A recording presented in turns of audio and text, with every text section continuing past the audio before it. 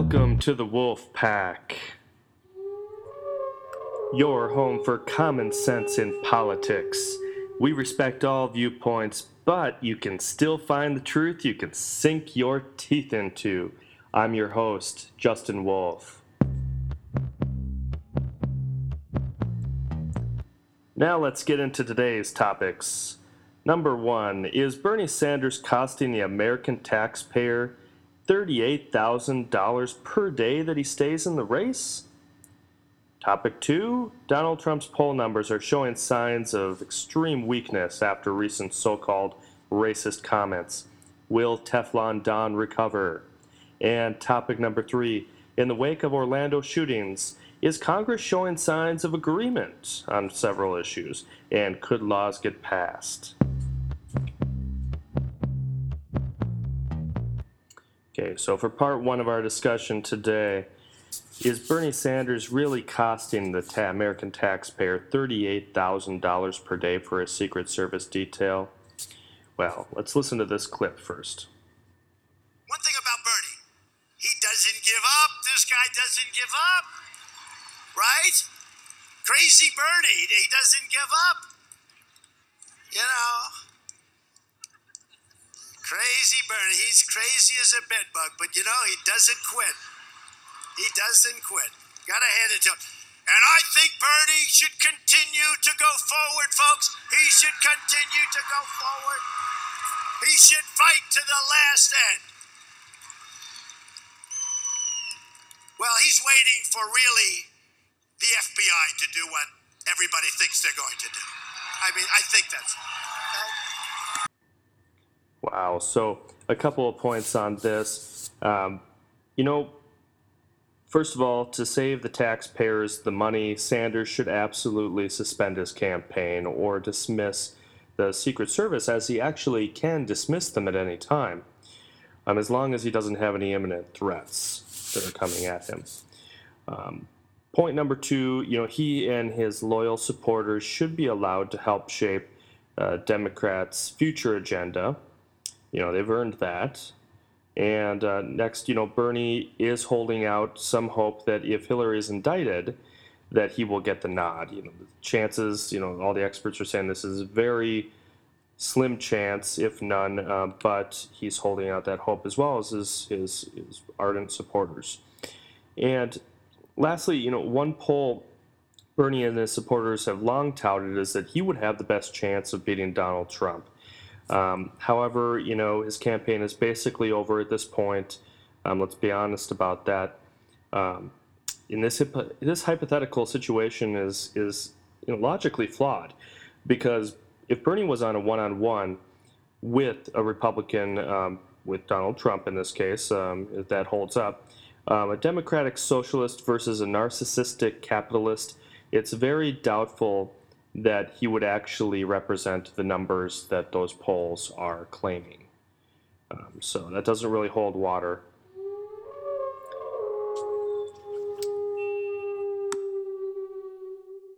Okay, our second topic, Donald Trump's poll numbers are dropping like a rock. Is this due to his recent so-called racist comments? Let's listen to this clip from the Donald.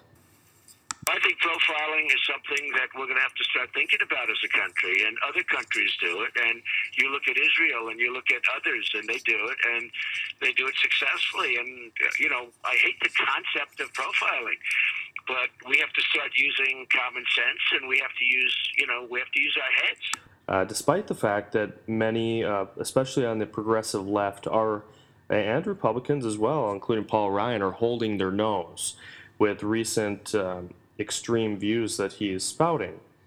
Also his protesters at his events continue to be more aggressive and violent, and it's continuing to be portrayed in the media as his followers being the ones that were violent, but it is on primarily that side, in my opinion. This is also confirmation to Trump supporters that Trump is on the right track. When he does spout out these violent things, and he gets violent pushback from protesters. Also, the next point would be that progressive left attacks lacks a strong rebuttal to his extreme proposals. It may not be politically correct, but does that mean that Trump is completely wrong? Whether you're part of the Trump train, Hillary bots, or the fading Bernie brothers, or Bernie bros, we all want to keep the country safe from madman, and we really do need to listen to all viewpoints to do this. We can't leave anything off the table.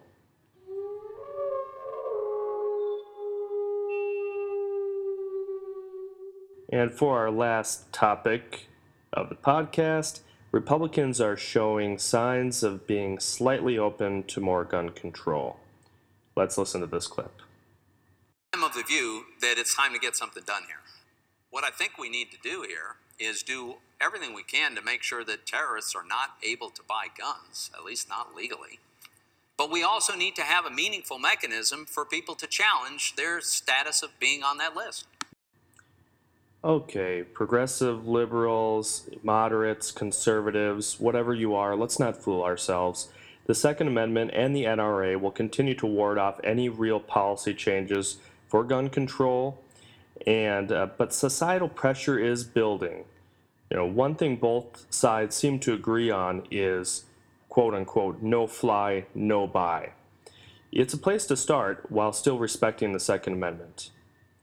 Next, we don't want to restrict any citizen's Second Amendment rights or any amendment rights, for that matter. But if someone is on the terrorist watch list, they should be restricted from buying an assault weapon.